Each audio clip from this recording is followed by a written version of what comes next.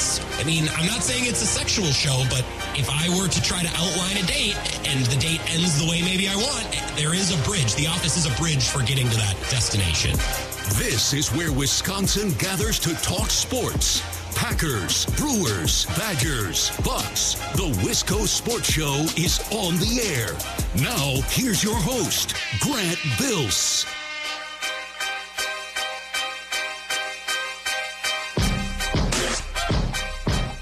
Let the record show that there was really big Kevin Durant news today in the NBA world, and I'm not going to talk about it tonight because I can read a room. I know that's not what you want. It's not why you turned on this show today. You're not looking for NBA news. But I do want credit for this. I want credit for it. And I want credit for a couple of months ago when this story broke and as the story developed, I said, this whole ordeal is a mirror image of what happened with Rodgers and the Packers in the 2021 offseason. Rodgers is basically firing from the hip, saying, trade me or else. And the Packers are like, well, what's the or else? You're going to retire? Okay. Go ahead. Go ahead. And Rodgers is like, I'm really mad. The Packers and Packers fans were like, oh, okay, why? Rodgers thinking, it's the people. It's the people. It's about the people, you know. It's about the people. Packers are thinking, oh, okay, so you just call us when you're ready to come back. You just want to wait until training camp. That's fine. You don't need to be at OTAs, I guess, but we'll see in August because you're under contract, buddy. And he came back, and it was great. And the team got a number one seed, and he won an MVP, and the season was really successful, you know, until it wasn't. But that's not the point. This whole ordeal with Kevin Durant and the Nets, mirror image of what happened with Aaron Rodgers and the Packers. Never really made sense for him to want to leave other than he's, you know, a different cat. He's a complicated fella, as is Kevin Durant. And I just want credit for not talking about this on the show tonight. I'm not going to subject you to NBA talk in August. I know that's not what you want. Although sometimes you can't always get what you want. Sometimes you need to get what you need. Maybe a little Kevin Durant talk would be good for all of you tonight. But again, not going to do it. Not going to subject you to that. Let's talk about the Packers. Talk about the Brewers. This is the Wisco Sports Show. My name is Grant Bills. Okay, now I'm done talking about it. Now I want credit from here on out from not talking about it. That was the point. That was the point I was making. I hope you're having an excellent day so far. My name is Grant Bills. Again, on Twitter, at Wisco Grant. If you want to text and call the show, you can. 608-796-2558. Two hard-hitting guests tonight. Two very hard-hitting guests. David, we had to bump David Gasper tonight. I'm not happy about it. I saw Gasper on Saturday in downtown La Crosse. We had some nice conversations, and I think he's going to come on tomorrow.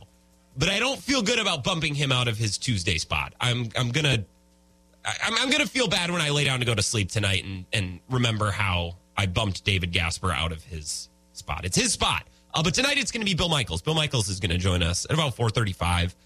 He was at the Packer game on Friday night, and I want to get his thoughts, what he saw at Lambeau, and just connect with the big unit.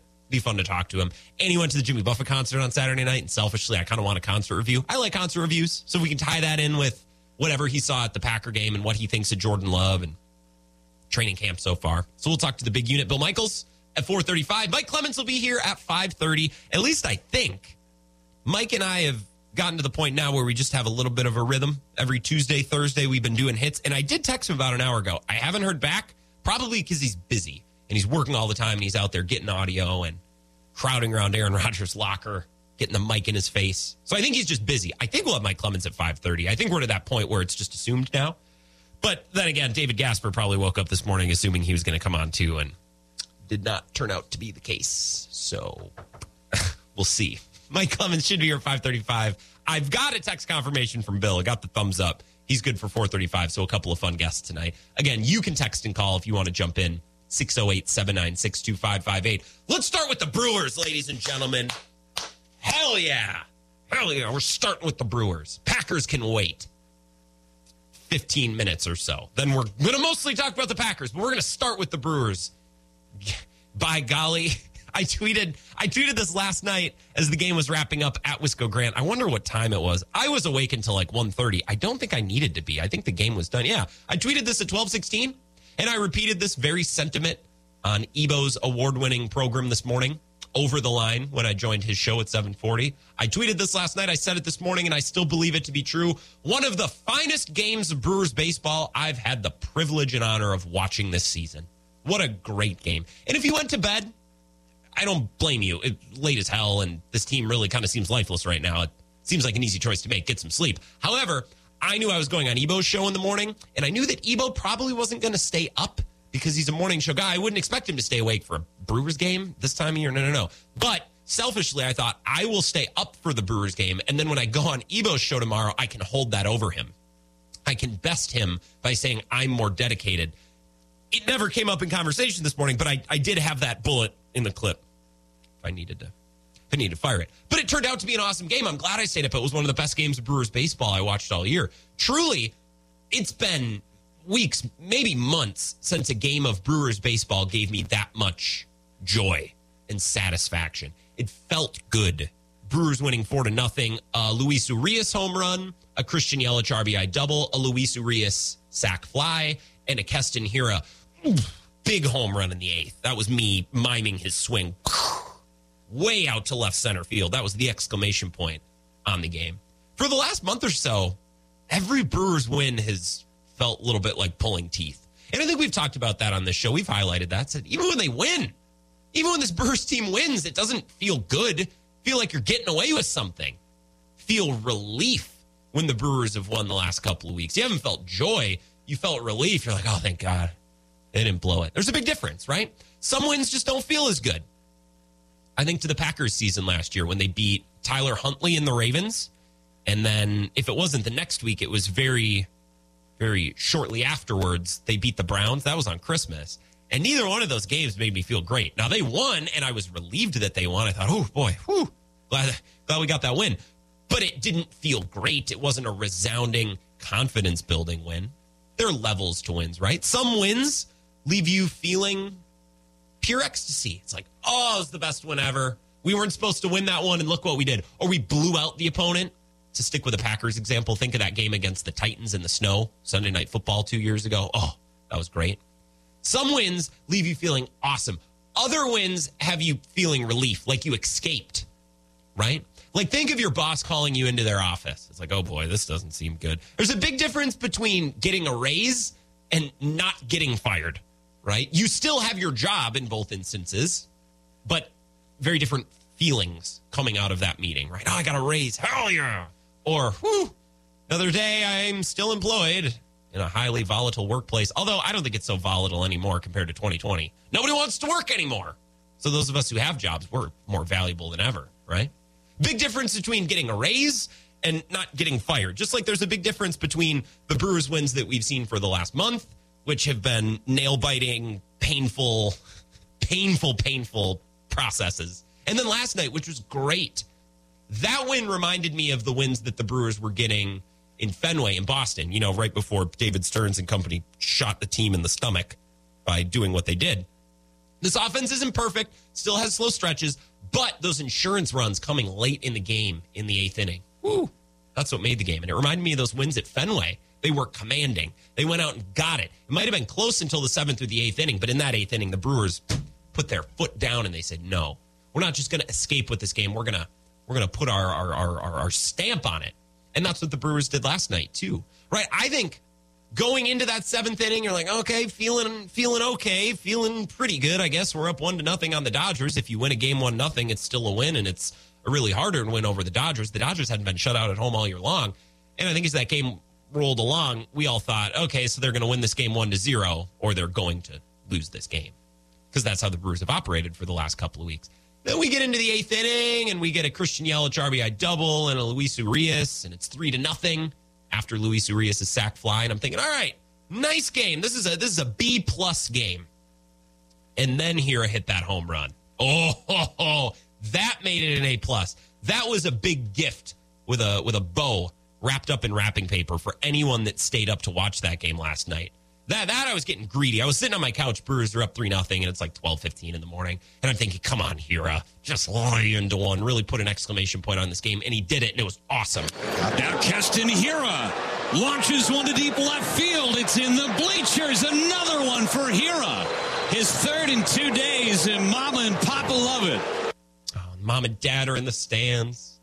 Awesome, awesome moment. Now, I was hoping for a good soundbite from Craig Counsell after the game about Keston Hiura.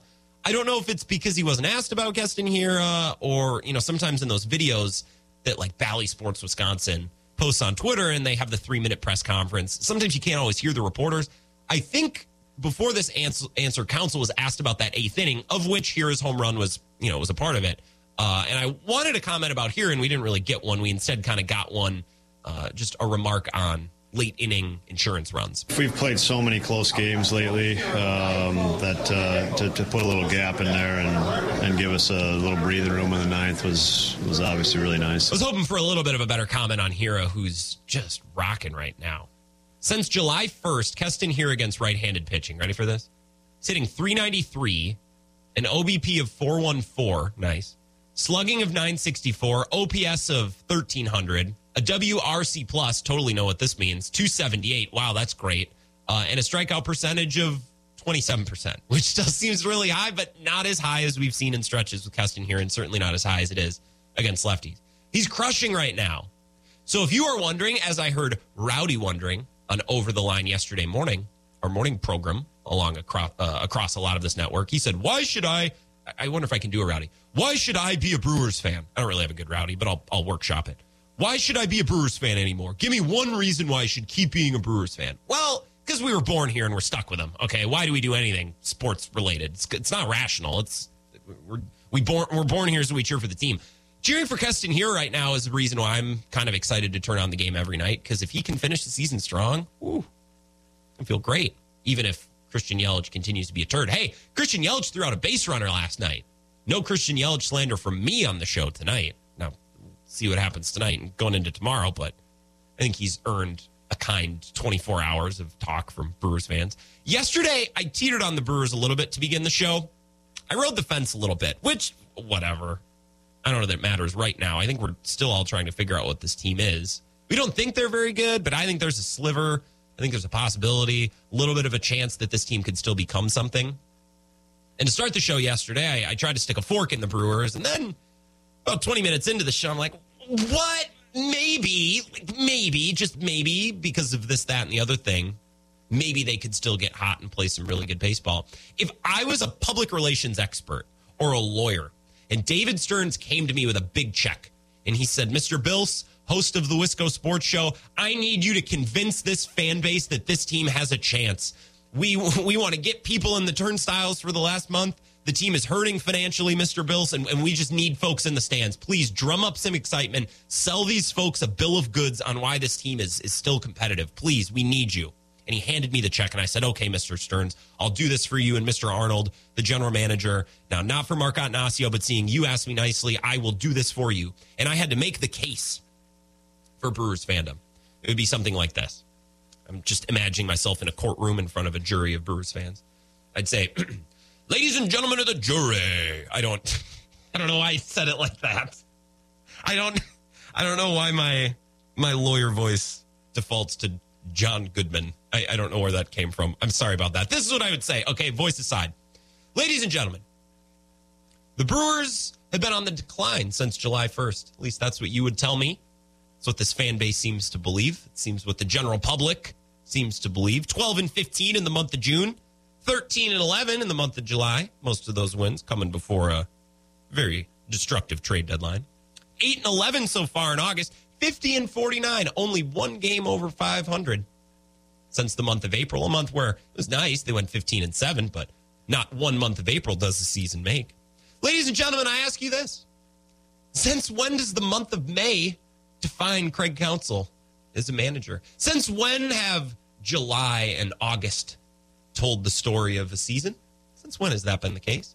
Ladies and gentlemen, we don't call it Craig-Tember because of the beautiful fall foliage in Craig Counsell's native Whitefish Bay. Oh, no! Look ahead to the month of September. 15 of the Brewers' final 21 games at American Family Field. With 2 days off the final 3 weeks. I think I mixed that up. I think it's 3 days off in the final 2 weeks. I think I wrote that down correctly. 3 days off in the final 2 weeks. Craig Counsell licking his chops, the sound of that. Last night's game, did you happen to see Craig Counsell navigating the most dangerous lineup in Major League Baseball, using 5 different pitchers? Didn't even use Taylor Rogers or Devin Williams. Actually might have let the Dodgers off easy. The Dodgers only had to see 1 inning of Jason Alexander. Lucky Dodgers. They only had to deal with him for 4 batters. In the eighth inning last night, and I mean this genuinely, do you see Craig Counsell come out of the dugout in the 8th inning after Hobie Milner gets Freddie Freeman, and then they're going to go to Matt Bush? You see Craig Counsell pops out of the dugout, smacking his hand, smacking his gum. There was some legit pep in Craig Counsell's step last night. I think that he's starting to get this team dialed in. He's got these new bullpen arms figured out. He's figured out what buttons to push when, and he's looking down the runway right now at the month of September. A lot of off days, a lot of winnable games, a lot of games at home. I'm just saying, folks, this team might suck, but also they might not. They might do it. They might do it. They might. They could. I wouldn't bet money on it. For example, if the Brewers go out tonight and lose 6-0, this is a fun exercise, but don't hold it against me. Let's take a break. Come back, get into the Packers. Bill Michaels, we got to get to him at 4:35. 608-796-2558 if you want to share your thoughts on the Brewers. Or join in. I got some Rodgers audio complimenting some of his young wide receivers. Nice change of pace from what we saw last week when he was bemoaning them, was the word that I kept seeing anywhere. So we'll listen in a little bit to what Rodgers has to say about Romeo Doubs, Christian Watson, and then we'll talk to Bill Michaels, get some Packers takes from him. That's all coming up next on the Wisco Sports Show. This is the Wisco Sports Show with Grant Bills on the Wisconsin Sports Zone Radio Network.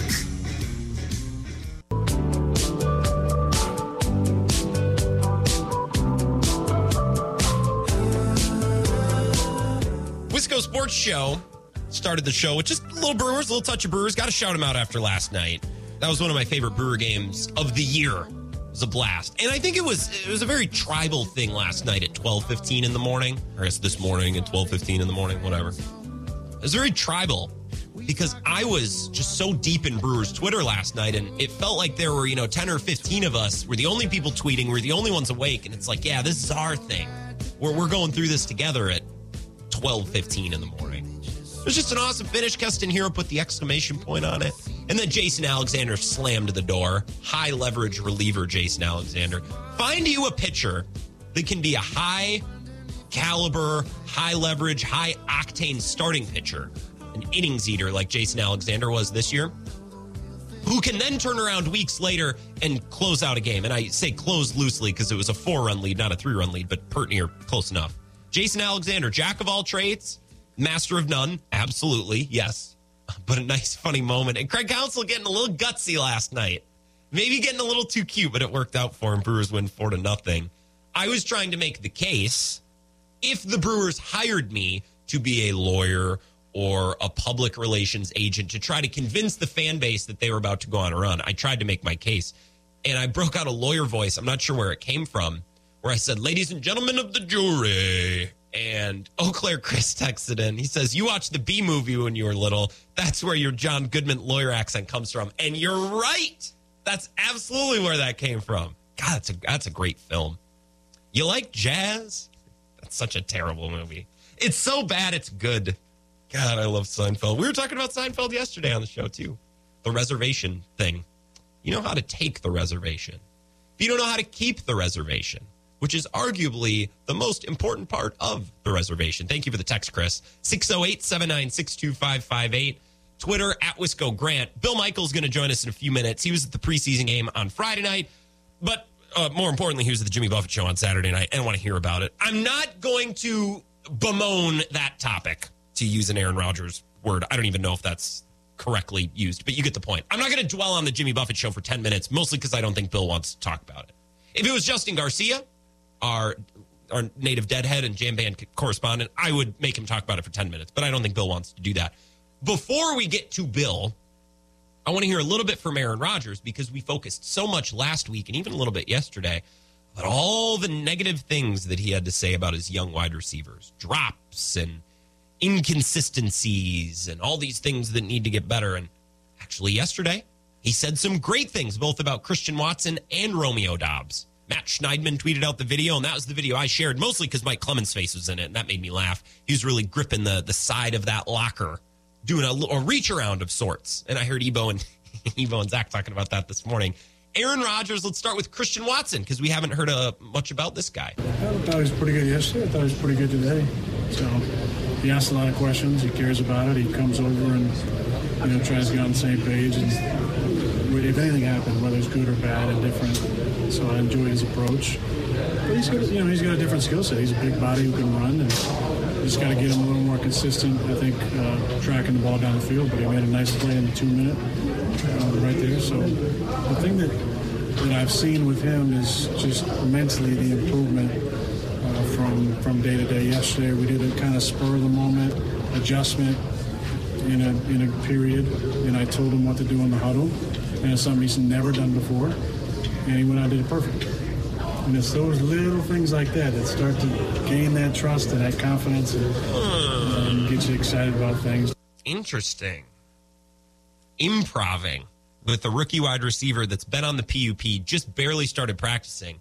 I mean, that's throwing a young guy into the fire. When Aaron Rodgers comes to you before a play and says, hey, I know you're trying to learn all this offense, and there's a million pages in the playbook, and you're trying to learn it all and trying to absorb it all. And so forget everything you've heard. On this play, we're going to do this. All right, ready, break, let's go. And his ability to then go out and do it bodes pretty well for his compatibility, let's call it, with Aaron Rodgers. I think you need to be able to freelance. You need to be able to roll with the punches. You need to be able to be resilient, as we talked about with Romeo Doubs. You need to be able to make a mistake and then get yelled at for it and then come back the next play and be fine with it. There's a lot of skills. We need to make a list of important skills wide receivers need to play with Aaron Rodgers. I'm actually going to grab a scratch piece of paper. I think this is a worthwhile list to make. I think we can add things to this as we watch these young guys the remainder of the preseason, and especially as we get into the regular season. Build your perfect wide receiver to pair with Aaron Rodgers, mentally, physically. What do they need? Well, the ability to freelance, that's a big one. Aaron Rodgers saying Christian Watson can do that. He continues about Romeo Doubs. Doubs done a lot of really nice things, but I think the standard for him is not going to be maybe the standard for a normal rookie that we've had here in the past, especially in the past, 4 or 5 years. Because he's going to be expected to play based on his performance so far at camp. So we got to hold him to a standard that I know he's capable of reaching. But he cares about it. He's a great kid. He's made some instinctual plays that you just can't really coach. I ran a little in and back out in the game, and at the top of the route, there's a guy right there, and instead of kind of drifting on it and letting the guy make the play, he comes hard back with the ball, strong hands. You like seeing those plays. It gives you confidence, and I'm not throwing him that ball, but it gives you confidence that he's capable of doing some things that might not be on the paper offer. I remember back when the draft happened, and they took Romeo Doubs, Christian Watson, Samori Toure, I suppose, and Danny Davis, who RIP was cut today. It was fun using him for a Badgers take for a week. Him and Kendrick Pryor. If these guys turn out to be studs, that's egg on the face of the Badgers. As if the Badgers don't already have a puke offense. We know they have a puke offense. We didn't need to see that play out in the NFL. But, thank you, Danny Davis, for the takes, for the segments. Maybe a practice squad guy, I could certainly see it. Not to dump on Danny Davis for no reason here. But I remember back when the draft happened and the Packers got this crop of young wide receivers and some new guys like Sammy Watkins and others they brought in.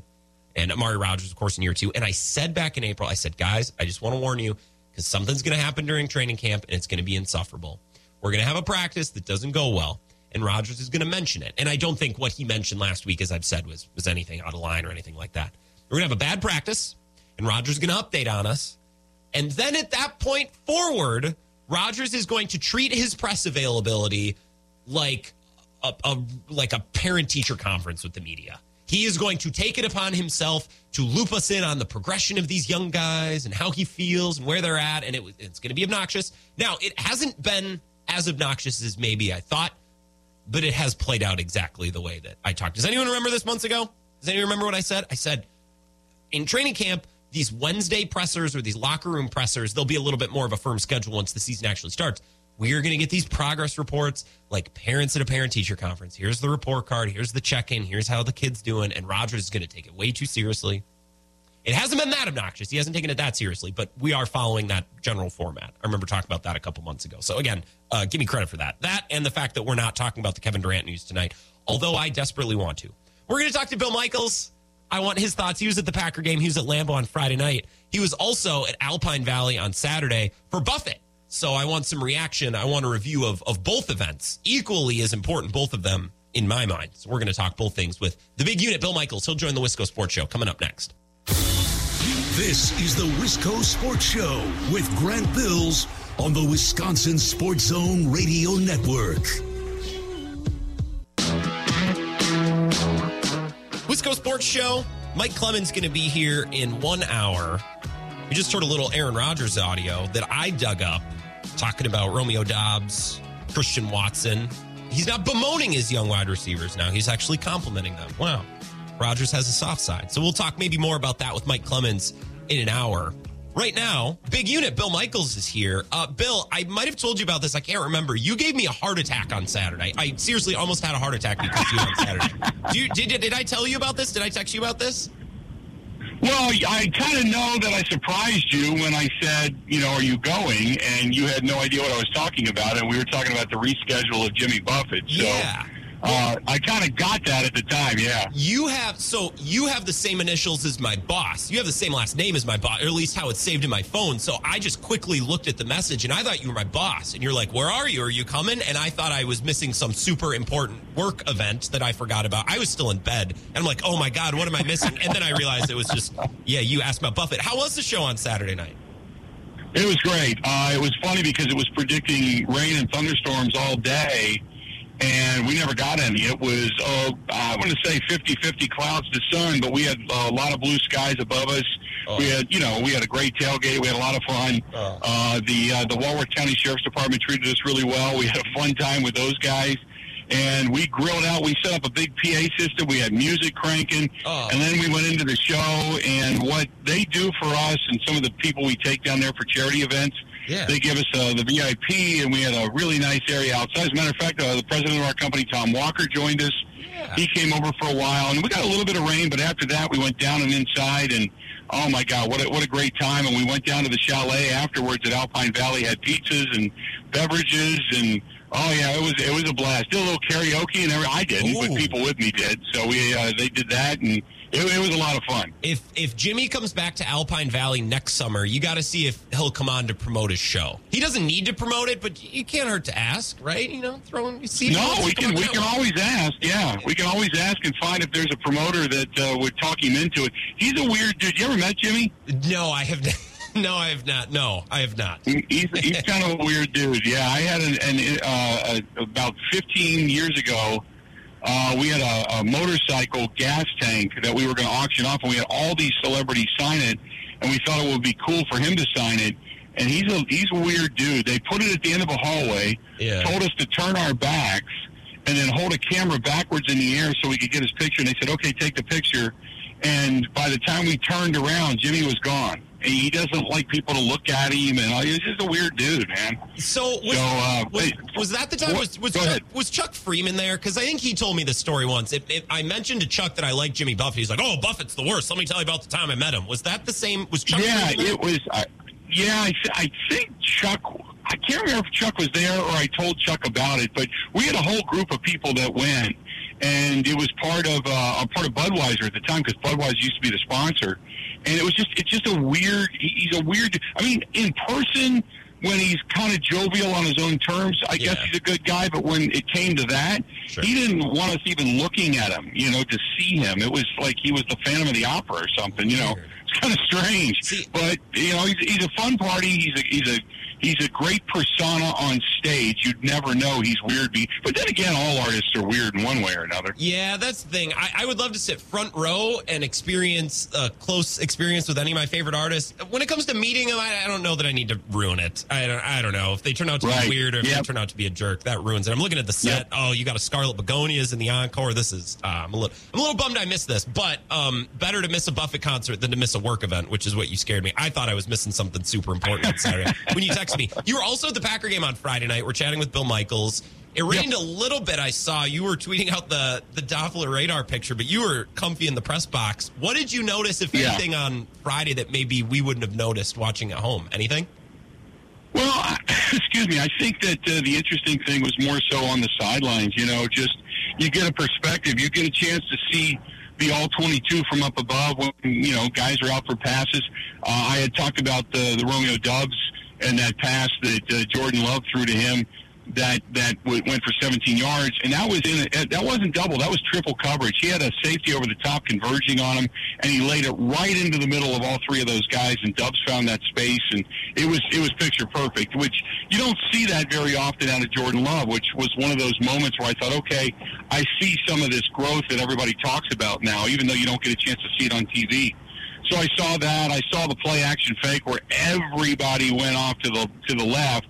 Defensively speaking, he rolled out to his left, which was their right, and had everybody kind of completely guessing wrong. I thought that was a solid play, even though Torrey didn't come up with the catch, but I thought it was a terrific play. So I saw some things, there. I saw some things with, I'll tell you what, McDuffie, that guy can hit. Yep.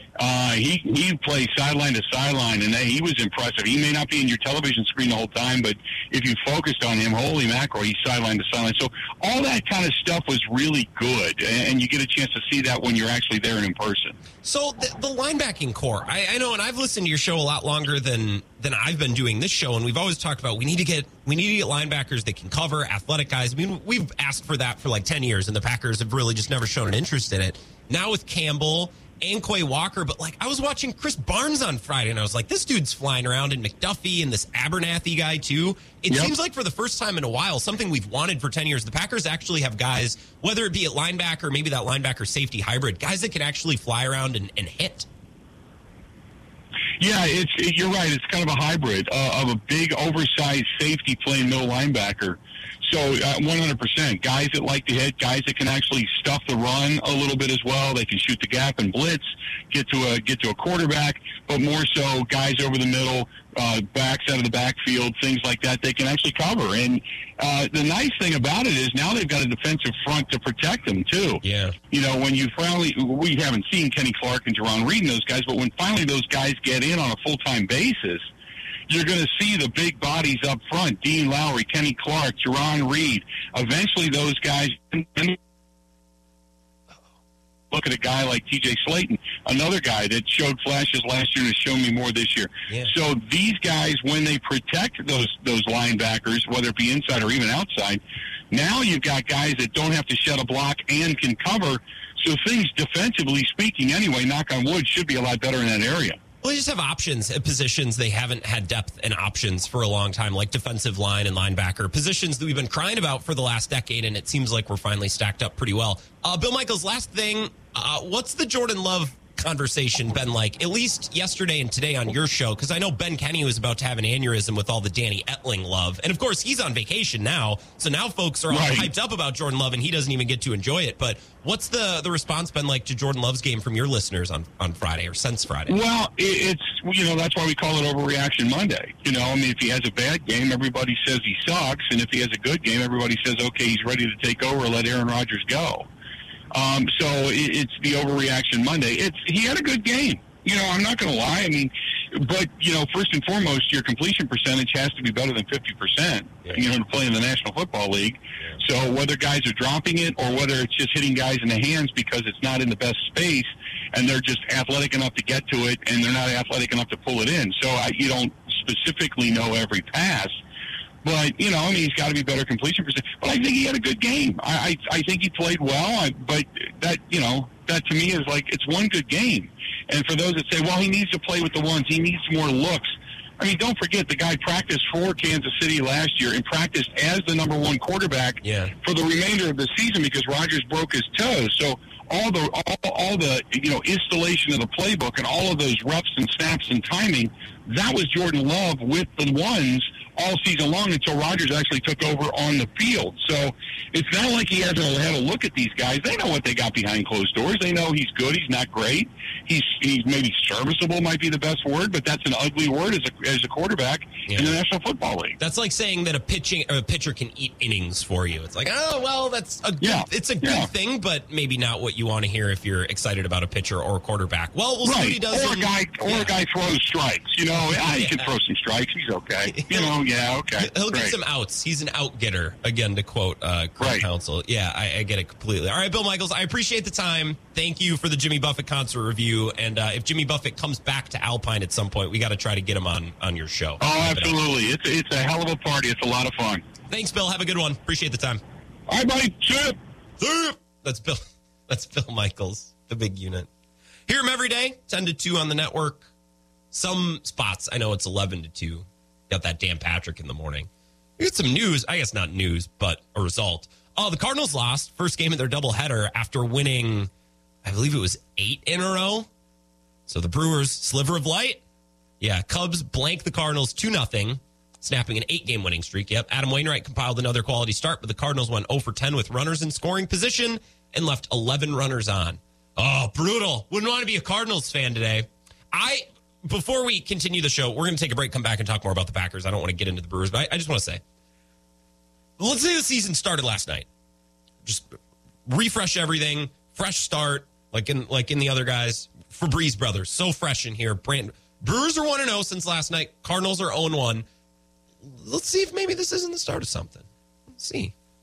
Cardinals maybe have played out the hottest string of baseball that they can play.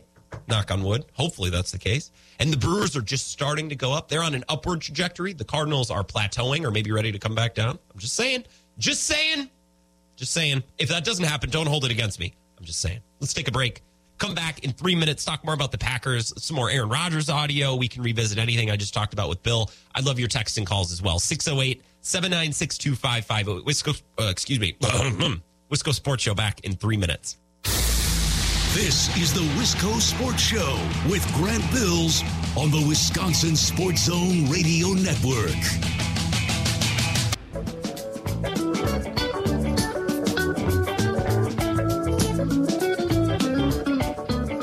Wisco Sports Show.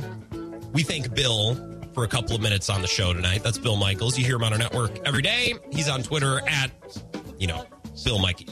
Bill. We don't have to do this whole thing with him, but I do appreciate his time. We need to get Ebo on the show. So someone come up with an idea of what we can have Ebo on to talk about.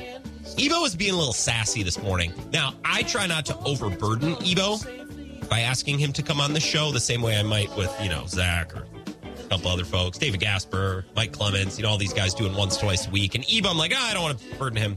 I think he feels a little left out after talking with him this morning. So someone come up with an idea of a reason we can have Ebo on, because he's sad. I could tell this morning. He wants to come on. So if anyone has an idea, I am spitballing ideas, and maybe you can help me come up with ideas. I'm building a list of traits that a young wide receiver needs to succeed with Aaron Rodgers. And so far, I have freelancing, as Rodgers talked about in the case of Christian Watson, and we heard that about a half hour ago. Maybe I'll play that again here in a minute. And I have resilient. And then in parentheses, this is just a joke to me, but maybe some of you will get it. Mario Chalmers attitude. Remember Mario Chalmers on the LeBron James Heat? When he would just be the guy that everyone yelled at. Like if the game didn't go well or the play didn't work or a quarter was poor, they would just yell at Mario Chalmers, even if it wasn't his fault. And that was his role. He just took the bullets so everyone else could stay clean. All right. But that's, again, more just a joke to me. So far, we have freelancing, got to be able to freelance, and resilient. You got to be able to have a bad play and then bounce back and make a good one. So for context, where we got those 2 bullet points, I'm going to play these clips again. Think of other traits. What else do young wide receivers or just wide receivers in general need to be good at in order to succeed with Aaron Rodgers? 608-796-2558. Twitter at Wisco Grant. Send me your ideas. I will add them to the list. Here's Aaron Rodgers on Christian Watson. I thought he was pretty good yesterday. I thought he was pretty good today. So he asks a lot of questions. He cares about it. He comes over and tries to get on the same page. And if anything happened, whether it's good or bad and different. So I enjoyed his approach. But he's got a different skill set. He's a big body who can run, and Just got to get him a little more consistent, I think, tracking the ball down the field. But he made a nice play in the 2-minute right there. So the thing that I've seen with him is just mentally the improvement from day to day. Yesterday we did a kind of spur of the moment adjustment in a period, and I told him what to do in the huddle, and it's something he's never done before, and he went out and did it perfect. And it's those little things like that that start to gain that trust and that confidence and get you excited about things. Trust and confidence. So I would say, like when I watch Kirk Cousins, when I watch the Vikings, I remember so clearly watching a Vikings game. It might have even been a preseason game. I don't know. It doesn't matter what the game was. But in this game, it was 4th down and 3, 4th down and 2, something like that. It wasn't a huge Sunday night football game. I think it was a noon game, and I think I was here at work, and it was on the TV in the lobby, and I was just watching it. And Kirk Cousins threw the ball on 4th and 2 to Chad Beebe because Chad Beebe was wide open. So he threw him the ball. That's where the play went. That's who was open, so he threw the ball to the open guy. And in that moment, I thought, I wish Aaron Rodgers would be more like Kirk Cousins in that sense. I wish Aaron Rodgers would be more like Kirk Cousins in, I don't really care who it is, what number they wear, how long I played with them. If they are wide open, I'm going to throw them the ball. Sometimes I think Rodgers struggles with that. And I don't know if that manifested itself in the divisional round against the Niners last year, and that's why he didn't throw the ball to Allen Lazard. I also believe that Rodgers trusts Allen Lazard implicitly, as much as any other player on the roster at the time not named Davante Adams, right? So I don't know if that was a trust thing. I think Rodgers just missed him. I don't think Rodgers saw him. I think he was dialed in on Adams, and nothing else mattered. You need to build trust with Rodgers in a way that's bigger and grander than just simply getting open. So on my list here, we have freelancing.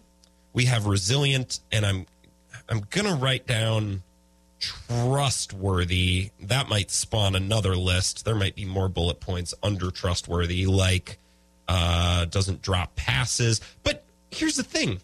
I remember in 2010, that run to the Super Bowl, James Jones was dropping passes. He dropped a huge one in Philadelphia going into half. Remember that? Rodgers went back to him. In the Super Bowl, Jordy Nelson was dropping passes. Rodgers kept going back to him. So I think there's a critical mass that you need to reach. A wide receiver needs to get to a certain point, proving they won't drop the ball, to get to a point where they can then drop the ball and still get thrown. Does that make sense?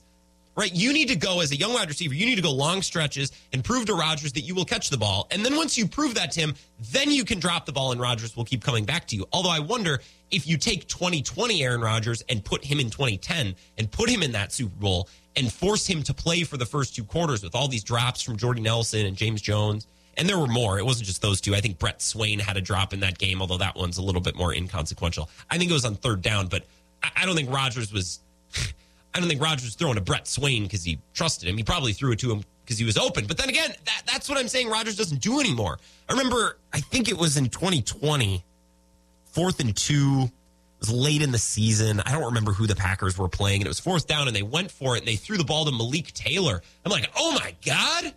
Never thought I'd see the day. Malik Taylor getting a pass on 3rd down, that's a lot of trust. So part of trustworthy, doesn't drop passes.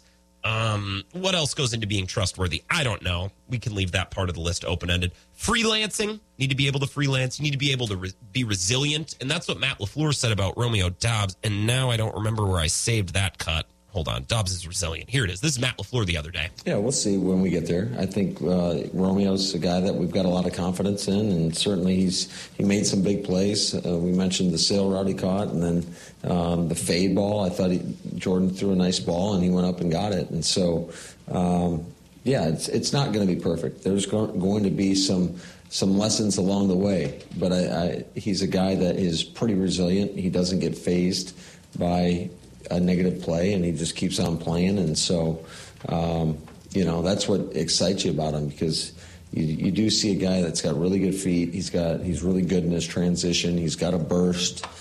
He's been able to separate, which is something that, you can't, it's tough to coach. If the guys can either do it or they can't. So, there's stuff to clean up for certain, but he's a guy that we are excited about, and we'll see where we are come week 1. I wrote down burst ? In a different column. That I don't know if having a burst is exclusive to succeeding with Aaron Rodgers. I think we'd probably like all of our wide receivers to have a burst. I'm trying to really nail down what it's like to play with Aaron Rodgers. Freelancing, resilient, trustworthy. Maybe you need to, well, I don't know. Does he need to be friends with Aaron Rodgers? I think Adams and Rodgers were colleagues. I think they worked really well together. I think Cobb and Rodgers are friends. Those two are buddy-buddy. They, do dinners at each other's house. And, Rodgers talks about Randall Cobb's wife, Ara. I can't remember. He's dropped her name in a couple of press conferences. They just sit around and cry and reminisce together. So Rodgers and Cobb are friends. I don't know that you need to be friends with Rodgers to succeed, but I think in listening to Aaron Rodgers describe Christian Watson and what he's good at, describe Romeo Doubs, right, we start to pick up on some traits that Rodgers might be looking for. Consistency is big.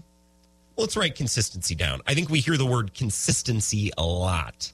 Consistency. And consistency, see these things, there's layers to it. They tie together. Consistency leads to trust, right? You're going to get more balls thrown your way, right? This is all very connected. This has been an exercise in making a list. I hope this was very enriching for everyone. Let's take a break. We're going to come back in 2 minutes. I want to mention the Brewers one more time to fill in those who didn't hear the very beginning of the show. And then we're going to talk more Packers. Tyler Davis had a big day in practice today. Maybe that's worth talking about. Mike Clemens joins the show in hour 2 as well. Wisco Sports Show back in 2 minutes.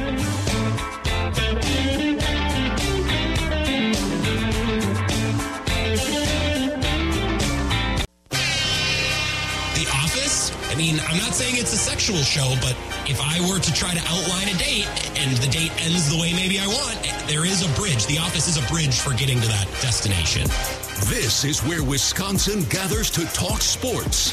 Packers, Brewers, Badgers, Bucks. The Wisco Sports Show is on the air.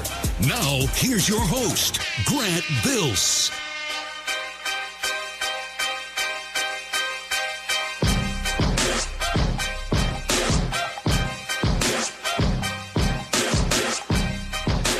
We had Bill on at 4:30, and I was naturally going to ask him about the Jimmy Buffett concert. I didn't expect him to get too deep into it, and he didn't. And we talked some Packers things, and I just, for a moment, I want to appreciate the set list. I'm assuming that this is accurate because I look at this website a lot for different set lists and different shows because I'm curious. I'm a big set list guy. Something to know about me. This set is incredible. It starts with Why Don't We Get Drunk, which is an incredible pull. That's fantastic. I'm just going to pick through here other really underrated songs. Growing Older But Not Up.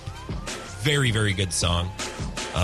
Much better than the general public would lead you to believe. Let's see. Delaney Talks Statues. Shout out to the Fruitcakes crowd. Early 90s Buffett. Excellent. Let's see here. Nobody from Nowhere. I was off... I can picture it. What is it called? Bama Breeze? What's the album with Bama Breeze? It doesn't matter. Nobody cares. Moving along. Little Martha. Got a Mac McAnally cover in there. That's fantastic. The end of the show is 10 out of 10. These are the last 6 songs, including the encore. Ready for this?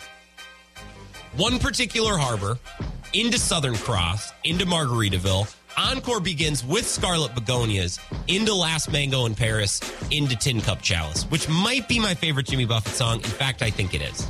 The only song that this show is missing is Migration, and I would be perfectly fine seeing the show and not seeing Migration, because the rest of this is 10 out of 10.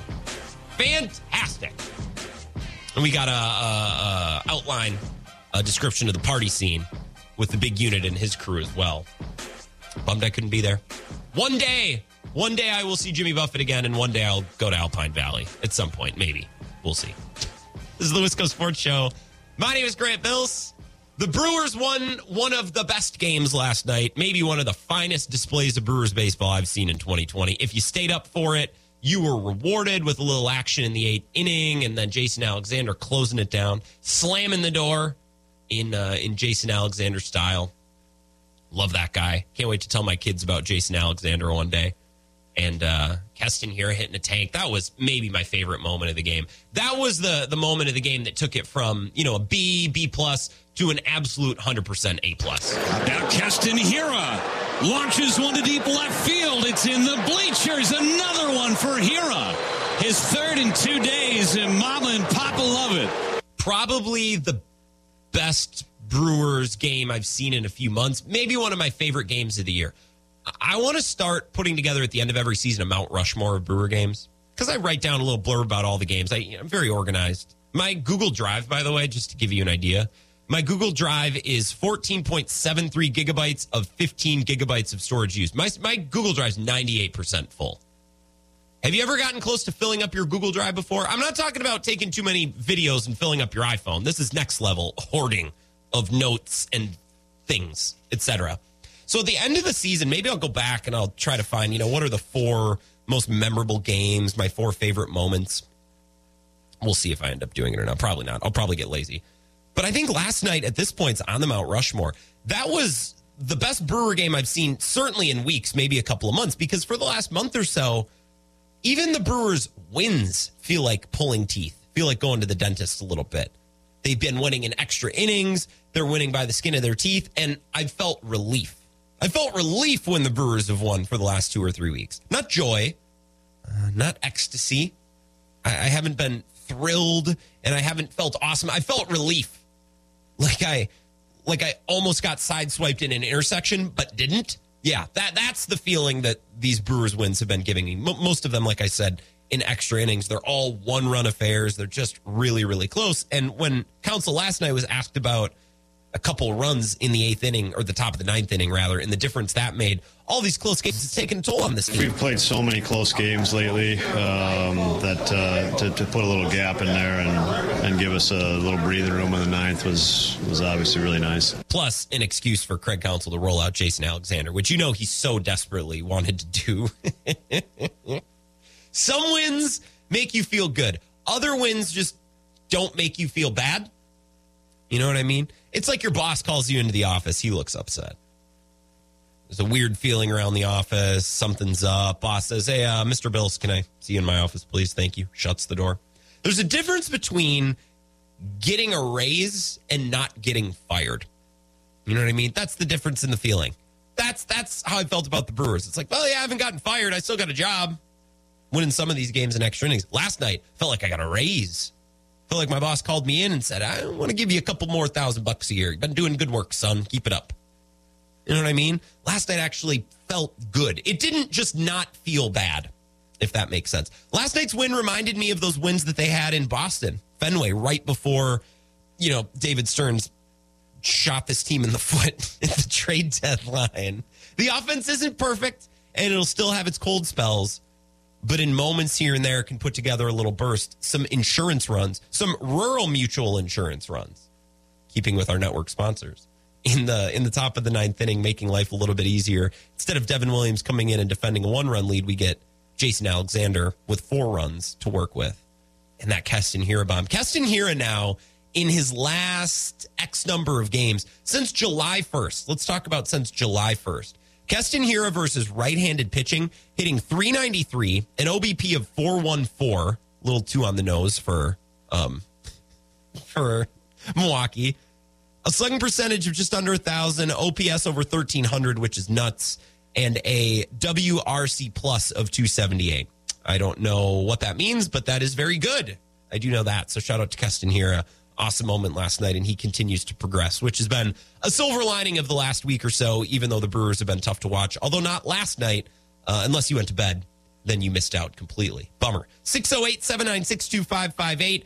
If you want to throw your Brewers take in the ring, you can. If you want to talk Packers, that's probably what we're going to do for most of the rest of the show. It's up to you. Give me a call or a text. FedEx Fred is here. Fred, it's been a while. What's going on? Oh, not too much, Grant. Nice to hear your voice. I do have a question. Yeah, go ahead. What happens to the Brewers organization if they don't win the division and or make the playoffs this year? Do they blow them up? Do they blow the team up? Rebuild?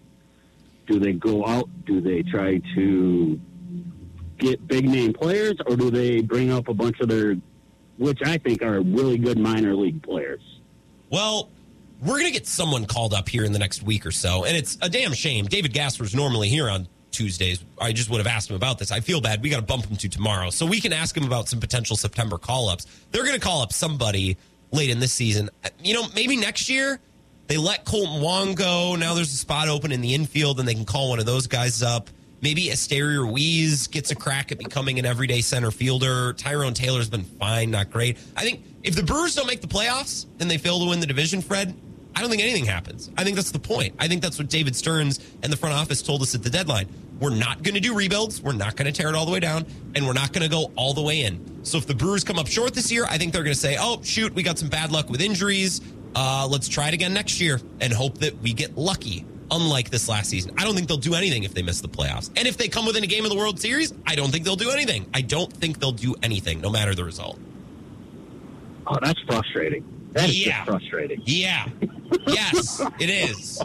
That's been the crux of the last couple of weeks. That's the reality that kind of slapped us across the face at the trade deadline when David Stern says we're never going to tolerate a long rebuild and we're never going to go all in. We're not going to have these years where we go all in followed by these years where we tear it all down. We're just going to flatline right here and hope that we get lucky. And it is frustrating, Fred. I agree. Yes. Because I think winning a World Series is, I wouldn't care if they won the World Series and then for the next 4 years they said we're rebuilding. If they did what the Cubs did, I would be A-okay with that. Damn straight. Because you won a World Series.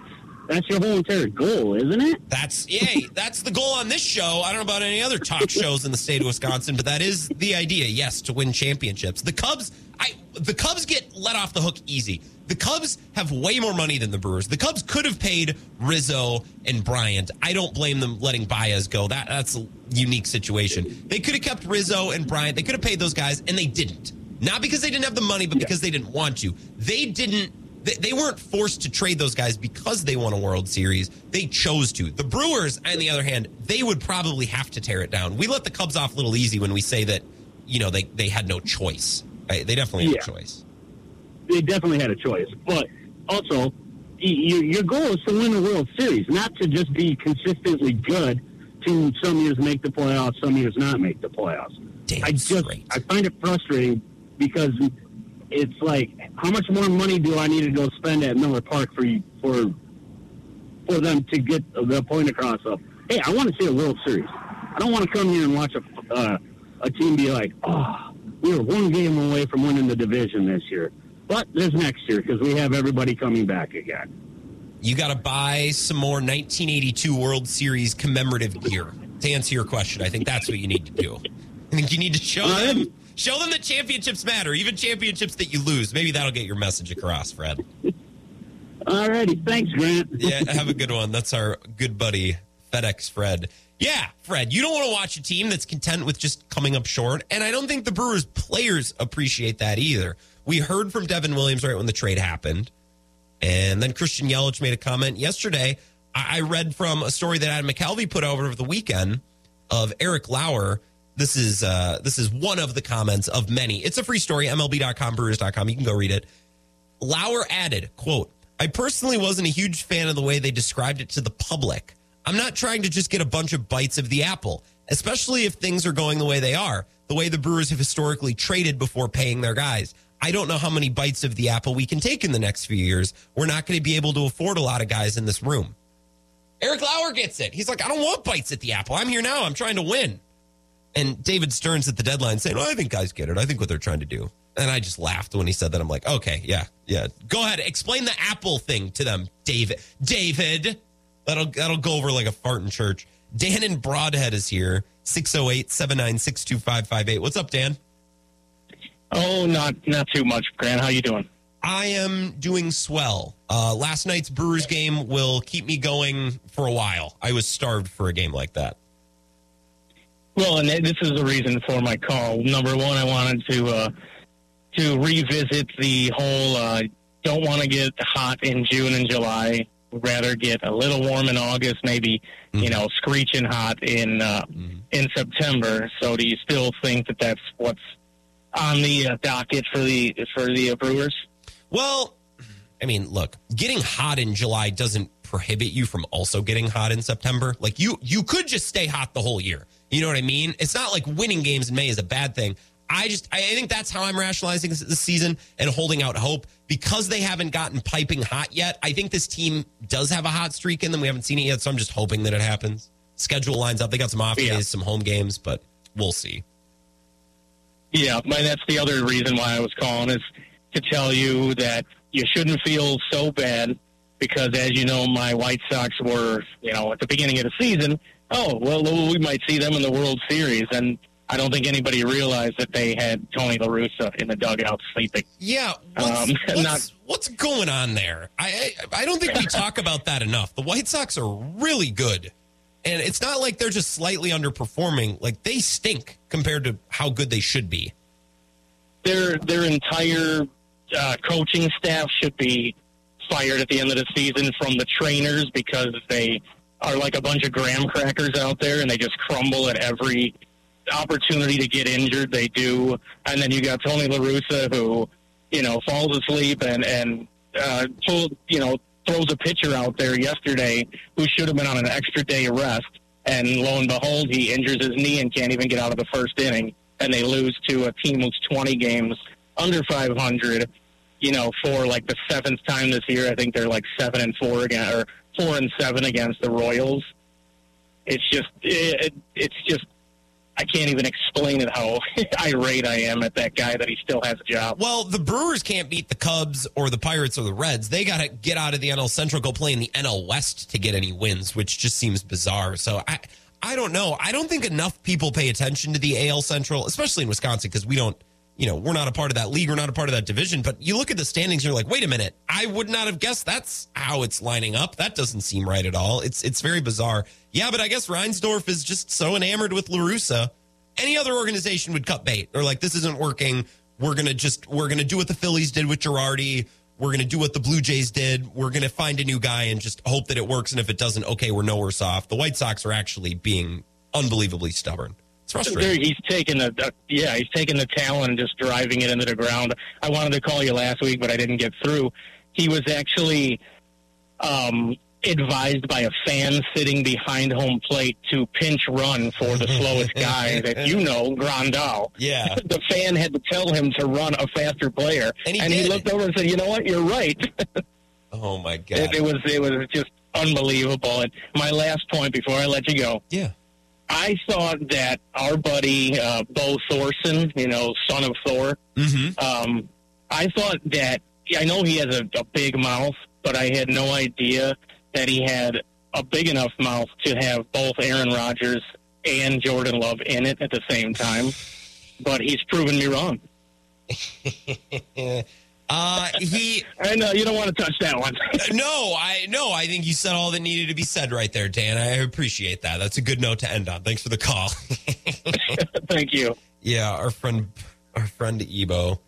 Yeah, that's Dan and Broadhead. Yeah, our friend Ebo, he's a big Aaron Rodgers guy. He was accusing me this morning when I went on his show of being a Rodgers hater. I'm like, dude, do you not know me at all?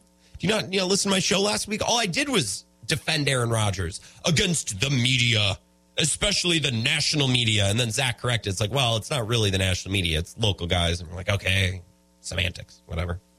But, that point. Yeah, Ebo's big Aaron Rodgers guy these days, which is fair. He just won an MVP. But you really painted a picture there, Dan. I appreciate that. Let's take a break. David Bakhtiari joined the Pat McAfee show today and outlined the timeline of his injury. Very interesting. I actually learned a lot. I feel like now I'm kind of in the loop on what's been going on with Bakhtiari the last 2 years. I'm going to play for you some of that audio coming up next. It's the Wisco Sports Show. This is the Wisco Sports Show with Grant Bills on the Wisconsin Sports Zone Radio Network.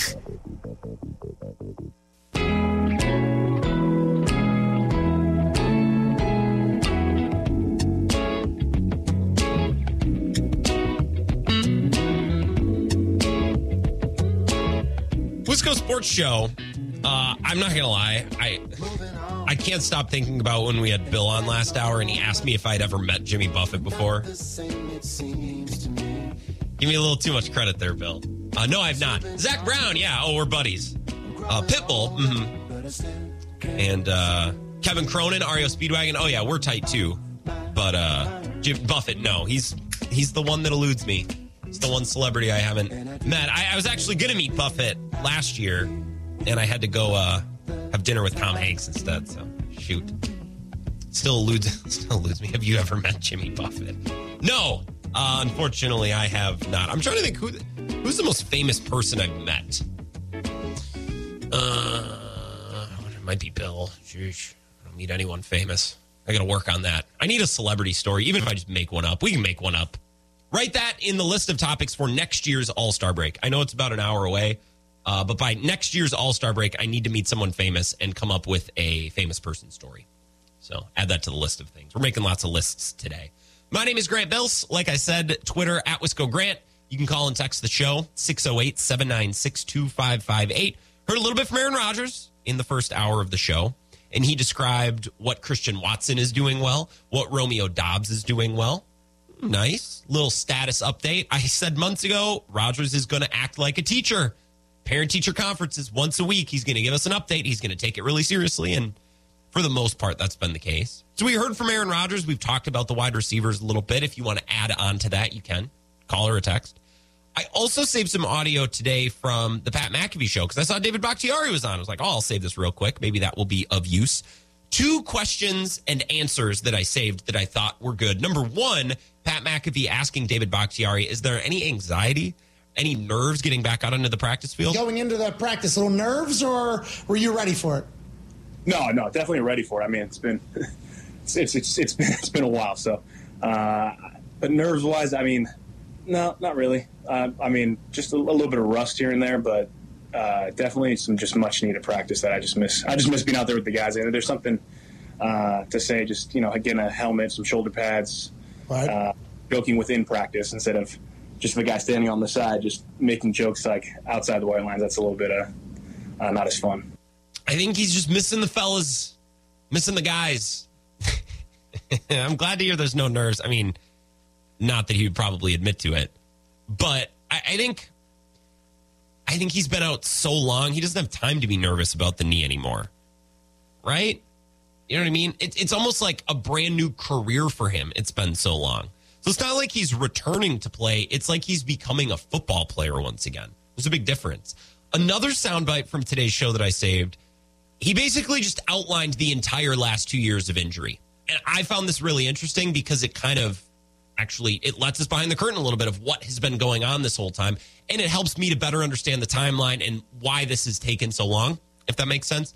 Here is David Bakhtiari describing the progression of his injuries and 3 different surgeries over the last 20 months. Come back, thought that was all normal. Lions game? Is that Lions game? No. It was before the Lions game. I had another surgery like when we were supposed to honestly play before then, and then I ended up needing to go get a scope. Clean up. Which then pushed it back further to the Lions game, and then they were like, all right, I mean, okay, you guys want me to, like, well, let's do this. And then after that game, I wasn't able to rebound. I mean, yeah, of course, it's a playoff game. Anyone wants to play. It doesn't matter like what it is. It's just it was in such a bad spot that there was no way that I could gear it up to play. And even, I mean, I don't want to play the if game, but I don't know when it could have rebounded. Then I'll help you with the timeline, then push forward. They said, we talked about just take time off, you'll be good. Right, kind of getting close to OTAs. I'm like, hey, I don't feel good still. What is going on? What was it? It was tight, swollen, sore, pain, stabbing? What was the feeling? Sure. Everything I just said, yeah? So it didn't feel healthy, you're saying? Yeah. I mean, obviously, I mean, you know when something's not right. And again, I have nothing to base it off of. I've had anything like this before, so and I don't think many people have had it like the one I've currently been dealing with. So then I went in for number 3 with Neil Elitrash out in L.A. For another scope, and I felt initially coming out, I felt really good, but then again, I have now 3 surgeries in 20 months. So, and I never really got out of the first surgery, and then it just kind of it has a compounding effect. So now I have to kind of work off 3 surgeries and all the with the atrophy, the turning on the muscles again. So it's just been taking a long time, but I will say this totally feels different than where I was last year at all. I'm like, oh, okay, this is actually. Let's go! Hey, yes! That's big news. I just heard all of Packers Nation celebrate right there. So, again, when it was announced that he had another surgery, this was weeks ago, That was actually a relief to me. I thought, oh, okay, good. There was some other issue. There was something else prolonging this. Because if an ACL takes 2 years, it's just probably not going to happen. But it wasn't just the ACL. There were all these other issues that stemmed from the first surgery, the second surgery. He has the third surgery. And I'm like, oh, okay. So there is a remedy. There's something else. There was something else ailing him that needed to be fixed because I just wasn't sitting right that an ACL was taking this long. You know what I mean? So Bakhtiari finally gets that fixed, and it's good to hear him say, I feel normal for the first time in forever. Get back out there, get actual guys in front of him, start throwing some blocks, start doing some drills. Good. So we're potentially getting Elgton Jenkins back. Bakhtiari at some point. That offensive line goes from shaky, goes from a lot of question marks, to pretty damn good really quickly. Because if you have Bakhtiari, Jenkins, Zach Tom, who we like, Josh Myers, who they drafted high, now you're leaving one spot for John Runyon Jr. and Josh Nijman if you need another tackle to kind of stave things off until Bakhtiari comes back. We're in a good spot. Let's take a break. We'll chat with Mike Clemens coming up next on the Wisco Sports Show. This is the Wisco Sports Show with Grant Bills on the Wisconsin Sports Zone Radio Network.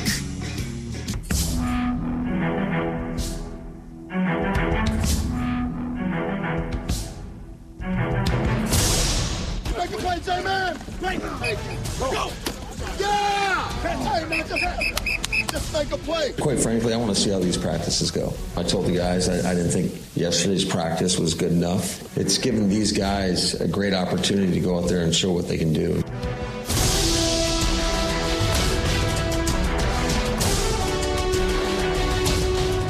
That's Packers coach Matt LaFleur. Mike Clemens is here. Mike, you tell me if I'm reading this incorrectly. Is Matt LaFleur saying, have some good practices this week or else I'll make you play in the preseason game this Thursday? Is that what he's doing? Yeah. I don't know what he's doing. Yeah. That's what I thought. Yeah. Because for 10 days he's been dragging out, I may need to play some starters. And I actually went up and down the sidelines today to talk to everybody that covers his team. Like, now, why did he do that? Yeah. Why did he do that? Because he's not going to play the starters. And, I've got a clip of him talking about that we can play a little bit later on. But to me, I think maybe what he's doing, though, is at the end of the day, it's got to be his team and those players in that locker room first. And I think that by saying publicly, I may be playing some of the starters, that means that none of these players know what's happening the next day. Yeah. So you better be ready for anything. Sure. And I think that's at the end why he's doing that.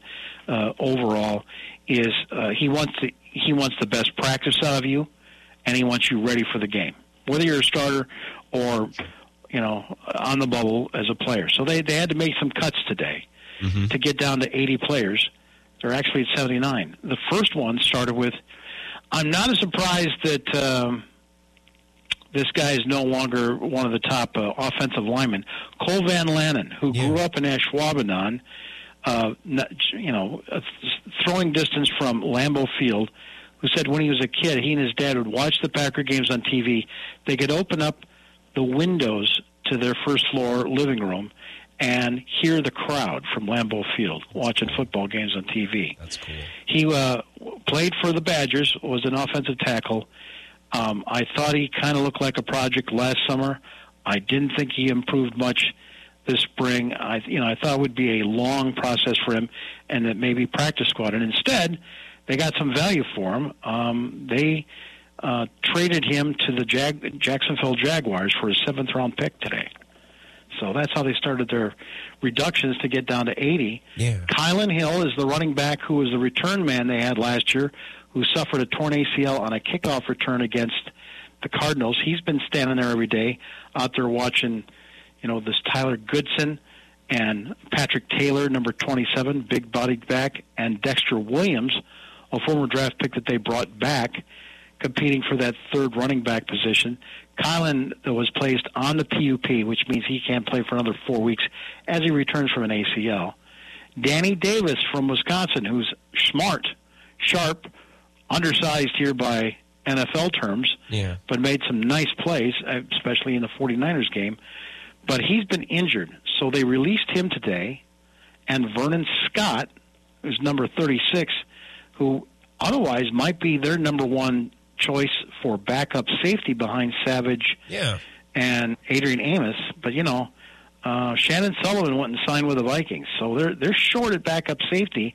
Both those guys were released today. Now, next week, when they have to get to 53, then they have to wait for guys to clear on waivers.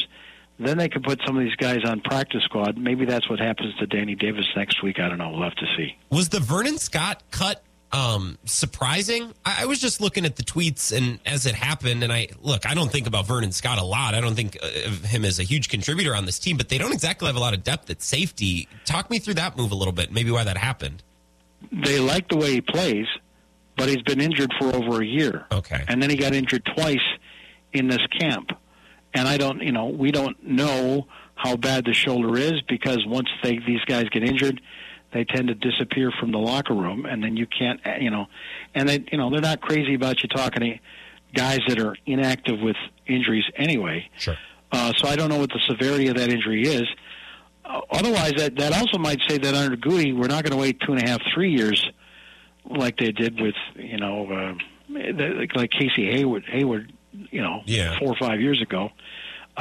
We're just gonna move on. So we'll see if they bring him back. But again, they're down to 79 players. Maybe they have to sign another safety off the street as these other teams make their cuts, because they're short at safety right now in camp. What's Kylan Hill's role on this team? I know he's going to be at least out the first 4 games because that's how the PUP works. But do you get a sense that when he comes back, they expect things of him? Because I remember he was actually one of the draft picks I was most excited about from last year's draft class. And then he got hurt. He's going to be the special teams guy and this extra running back behind Aaron Jones and A.J. Dillon. What's his role right now?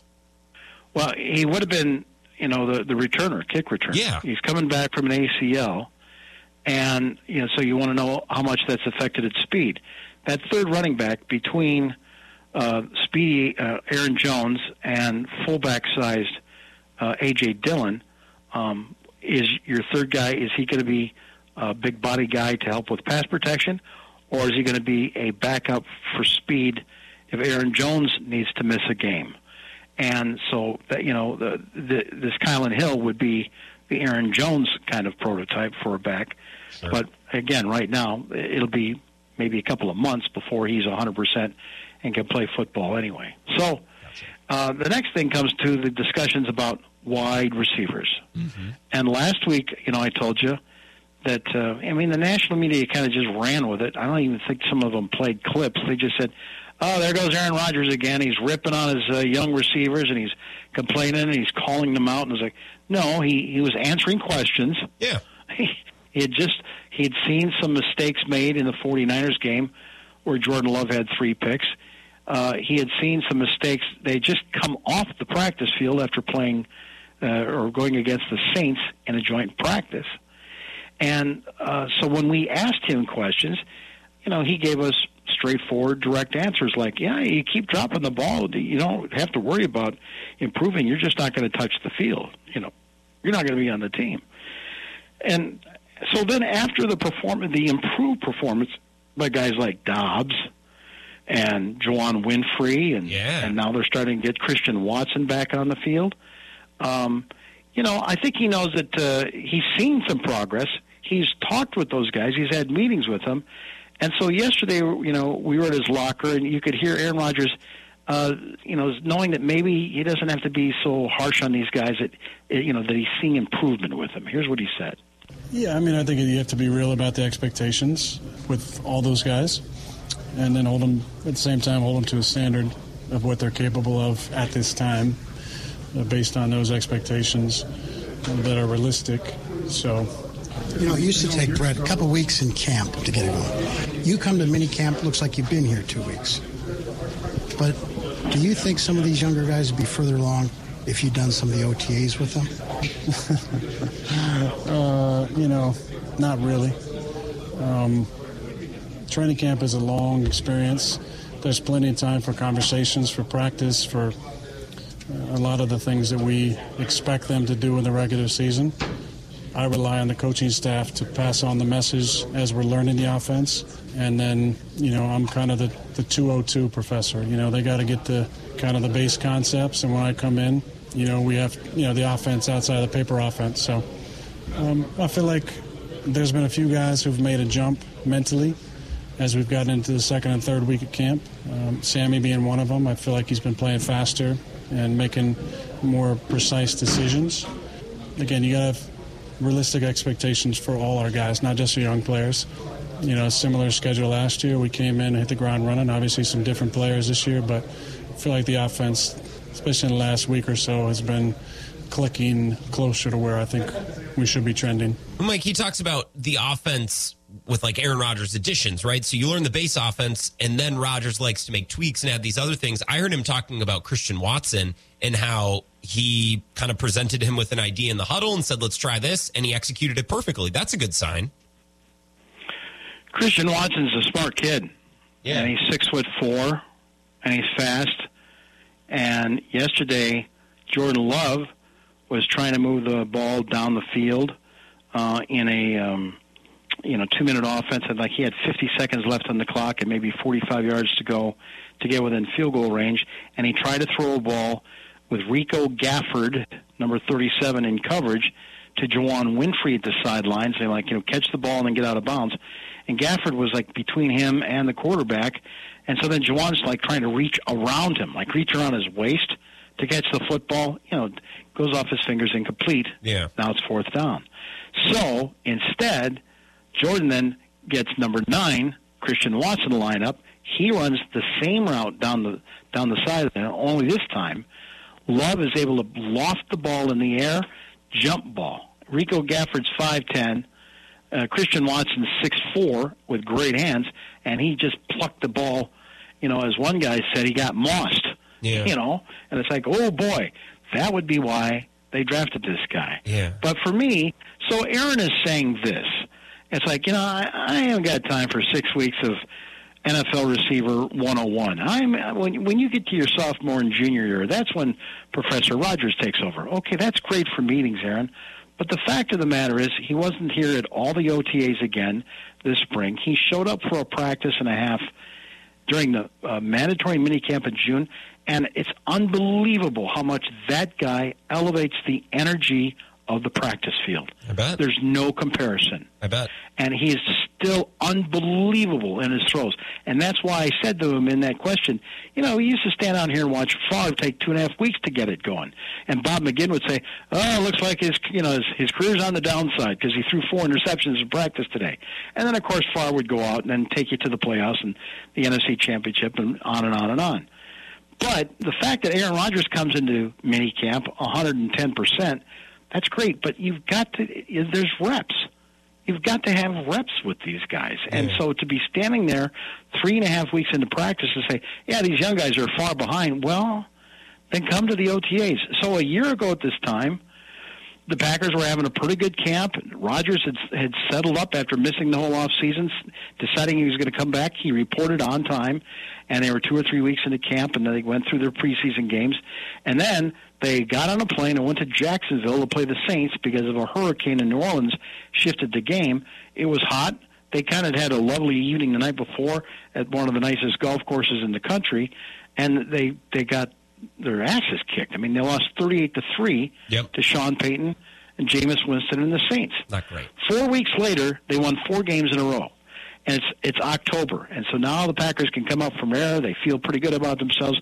And we asked Mercedes Lewis, why were you guys so flat against the Saints in the season opener? Like, you think about it, Aaron wasn't here for, the off-season stuff. And, that first game was tough for us, just getting back on the same page, obviously. And we kind of used that as like a preseason game for everybody. And then from there, it's just about getting better every single week.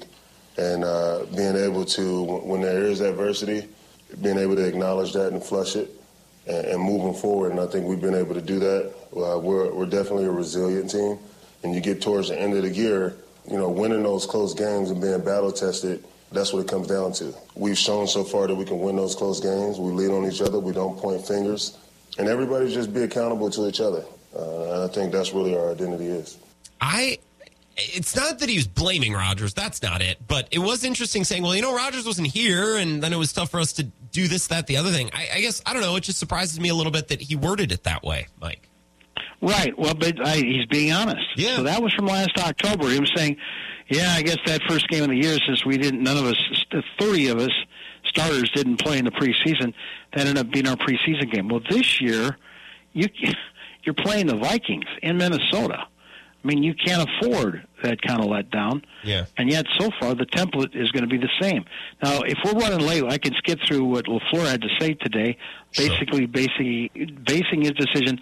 I'm not going to play starters because it's too risky to get guys hurt. I think I can get these guys ready within practice, yada, yada, yada. And so, they're just like they did last Friday night, they're going to rest 30 starters, and they're going to let the 2s and the 3s battle it out there for jobs against the Chiefs on Thursday night. But I did have this conversation with Jordan Love because there was 2 plays that if you want proof that the kid is in fact making progress, go to the second quarter, early in the second quarter in the game Friday night against the Saints. And he takes them 11 plays, 80 yards down the field. There was one play where it's 2nd and 1 from his own 47, and you think, okay, probably a running play. And he goes play action. He fakes to the running back. He takes his steps, 3, 4, 5, stands behind the left guard, and delivers a perfect pass behind the coverage to Juwann Winfree, who has crossed the field. I asked LaFleur how complicated that play was. He told me very. He said, what made that play is the fact is that the rookie, Romeo Doubs, had run such a great route that cleared out the safety so that Winfree could cross the field, both hash marks to the opposite way, and put his hand up in the air and catch it. That's a complicated play, and I asked Jordan Love about it.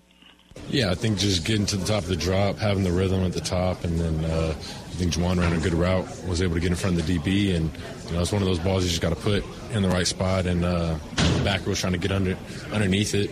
I saw him just put it over the top of him. Is that one of the more complicated calls? Because it just seems like the play action timing's got to be right, the footwork, where you put the ball, and to him to be there in the spot on time. Yeah, they're longer developing plays. A little bit more complex, but those are the ones I like. Be able to get the play action, get the backers to suck up a little bit, and be able to get the routes behind them. But those are the plays I like. But they are a little bit longer developing. On your touchdown ball to Romeo, that's a crazy throw, fastball, and he makes a hell of a catch, right? When you look at that on tape, do you say, oh, maybe that should have been a touch ball in the backhand corner? Or do you trust that guy can make a play like that for you? Is that a safe play? Because you can, if it misses, it's safe and it goes out of bounds. Yeah, no, I think, you get a one-on-one matchup with Romeo out there. We had the fade called.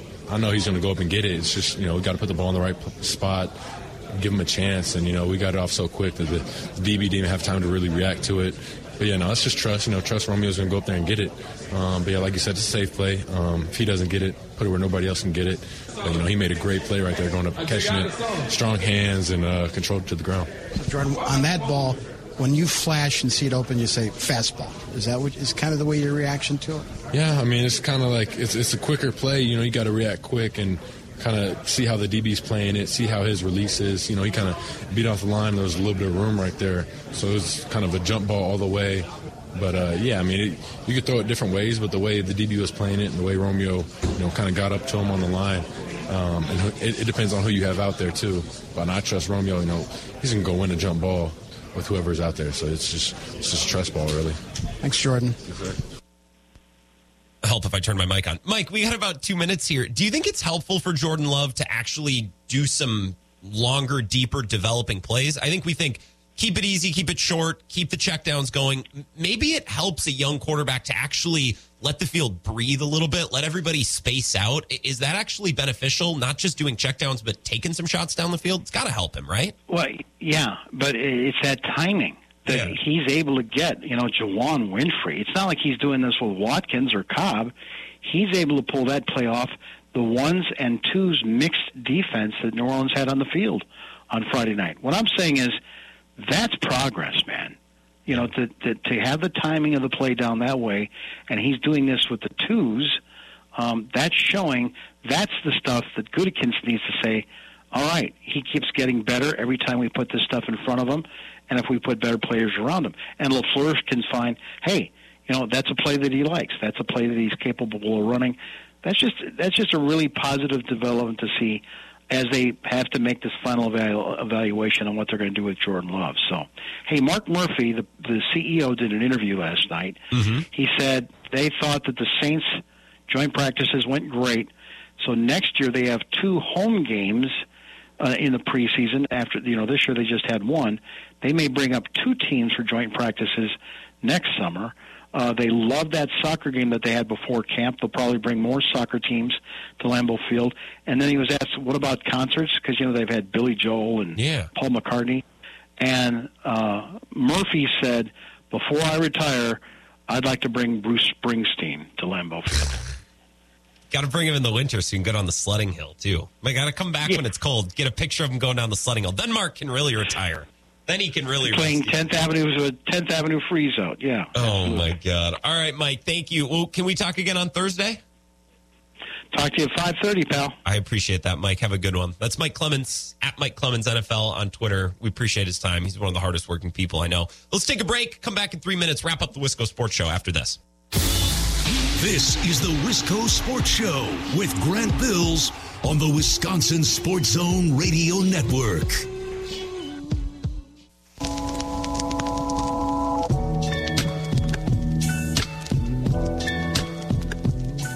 Wisco Sports Show. My name is Grant Bills. Last couple of minutes here of the show. Appreciate Mike Clemens for his time. Appreciate Bill Michaels, both guests of the show. And we appreciate David Gasper, R.I.P. He's not dead. He just couldn't. We had to bump him today because Bill couldn't do tomorrow and Gasper can do tomorrow. So feel bad. The Brewers win another big game tonight. Just think of how electric it's going to be with Gasper tomorrow. They'll be 2-0 on the season if the Brewers win tonight. I've decided that for show conversation purposes, the season started again, anew last night. Fresh start. And we're only paying attention to what happens from here on out. And I don't know if you saw, but the Cardinals lost the first game of their doubleheader today. And in almost Brewers fashion, going 0-for-10 with runners in scoring position, leaving 11 runners on. That's good stuff. Let's get more of that. Come on, Cubs. Need the Cubs to get hot. Really beat up on the Cardinals, take some games. I think the Brewers are, 4.5, 5 back? I don't know. Doesn't matter. A lot of season left. The entire season left. Season just started. Started anew last night. We're staying up late again tonight. Hashtag Brewers in bed.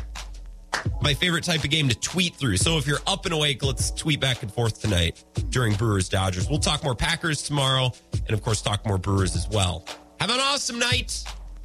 Get as little sleep as possible after the Brewer game. I'll talk to you tomorrow at 4.